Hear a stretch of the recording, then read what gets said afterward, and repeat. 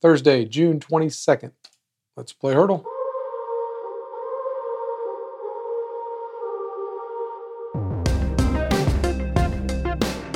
Today's song is Streets of Philadelphia by Bruce Springsteen.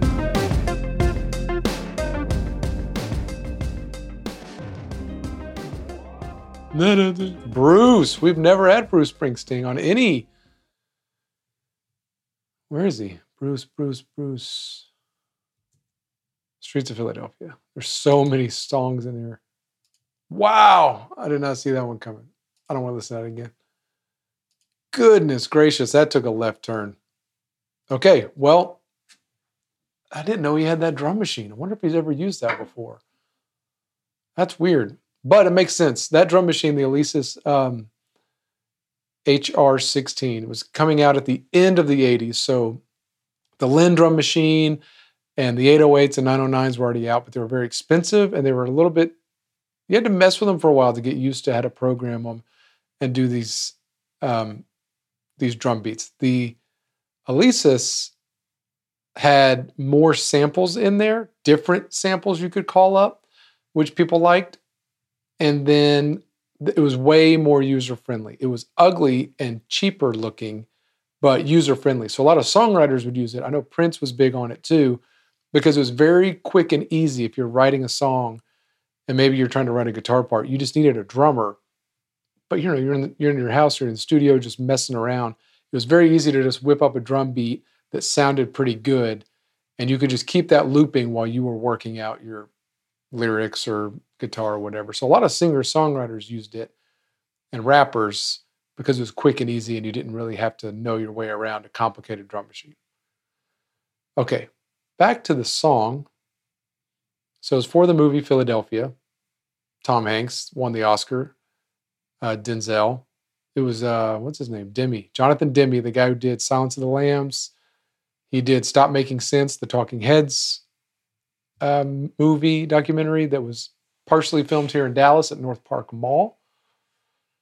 So Jonathan Demme, I know the story is he first went to Neil Young because he was using a Neil Young song, I don't remember what it was, in the early cuts of the movie. So he went to Neil Young, told him that, said, but hey, write me an original song for this film. He did. That song is called Philadelphia, I think, but he used it at the end credits. So he still needed something for the opening credits and the opening of the movie. He had worked with Bruce Springsteen on something, and he went to him and said, hey, I need a rock song for this movie. Told him about the movie, gave him an idea what it was, and at that time, Bruce Springsteen had just lost a friend, and it was like sudden. It was a younger guy died. I don't know the story, but it was like a sudden death. Shocked him, and he was already writing a song about that. So even though Demme asked for a rock song, Bruce finished writing this and sent this back to him. Demme loved it. They put it in there, and it blew up. It was a big, big hit for Bruce. He won all the Grammys that year. He also co-produced this. So he wrote it, co-produced it. He won like 4 Grammys, and the big ones, like Album of the Year, Rock Song of the Year, all that. He won the Oscar. He played this to start the Oscars, I remember. Like he was the first song to go. What else? I mean, this song was very big. It's very kind of slow, chill. But it still got a ton of radio play. It was all over the place in the early 90s. I'm trying to think. My favorite Bruce Springsteen story is something that if I ever got to meet Bruce, I would just want to talk way more about this time in his life. So he started out as a bass player. So as a bass player, I just remember these stories. I mean, like it's yesterday. I read the story where he was a bass player in New Jersey, New York, that area, playing gigs anywhere in New Jersey and New York. And he got a gig to play for Chuck Berry. Now, what makes Chuck Berry a genius is he's a businessman.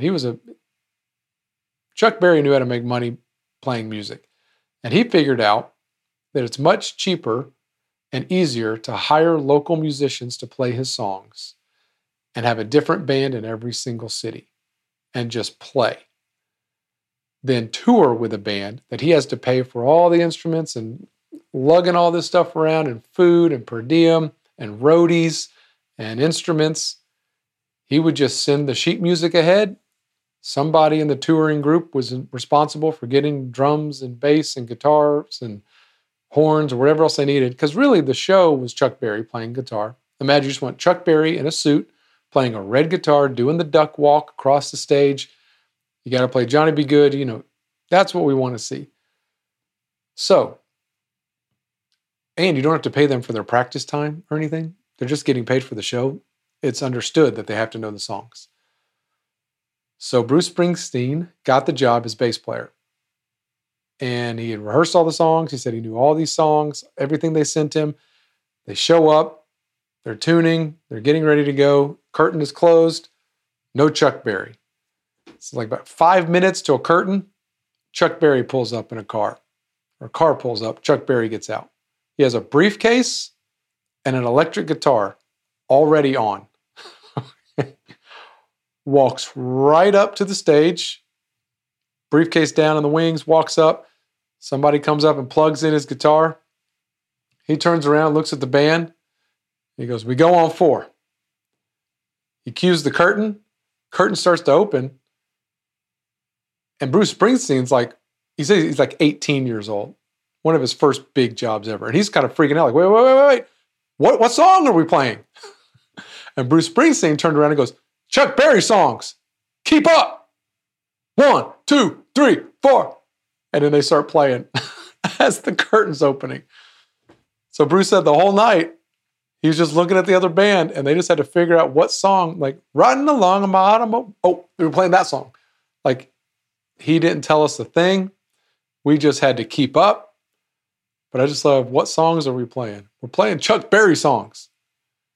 Oh my goodness, that has got to be the most nerve-wracking experience. He had to be just sweating profusely, listening as intently as he can for what key are we in? What are we doing next? What's happening?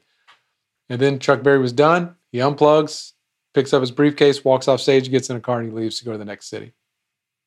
I've always loved that story because that sounds like my worst nightmare. I would have been the guy who, like Bruce Springsteen, said, "Oh, what are we doing? What's the set list? Where's our plan?" And I would have gotten yelled at by Chuck Berry to just keep up. So that's my favorite Bruce Springsteen story. This is a great song, though. Huge, very successful, Oscars and Grammys and the whole shebang. All right, that was a great one. I'm glad we finally had Bruce so I could tell the bass player story. All right, see y'all tomorrow. You can play Heardle every day at letsplayheardle.com. And you can watch us here live on Instagram at Let's Play Heardle.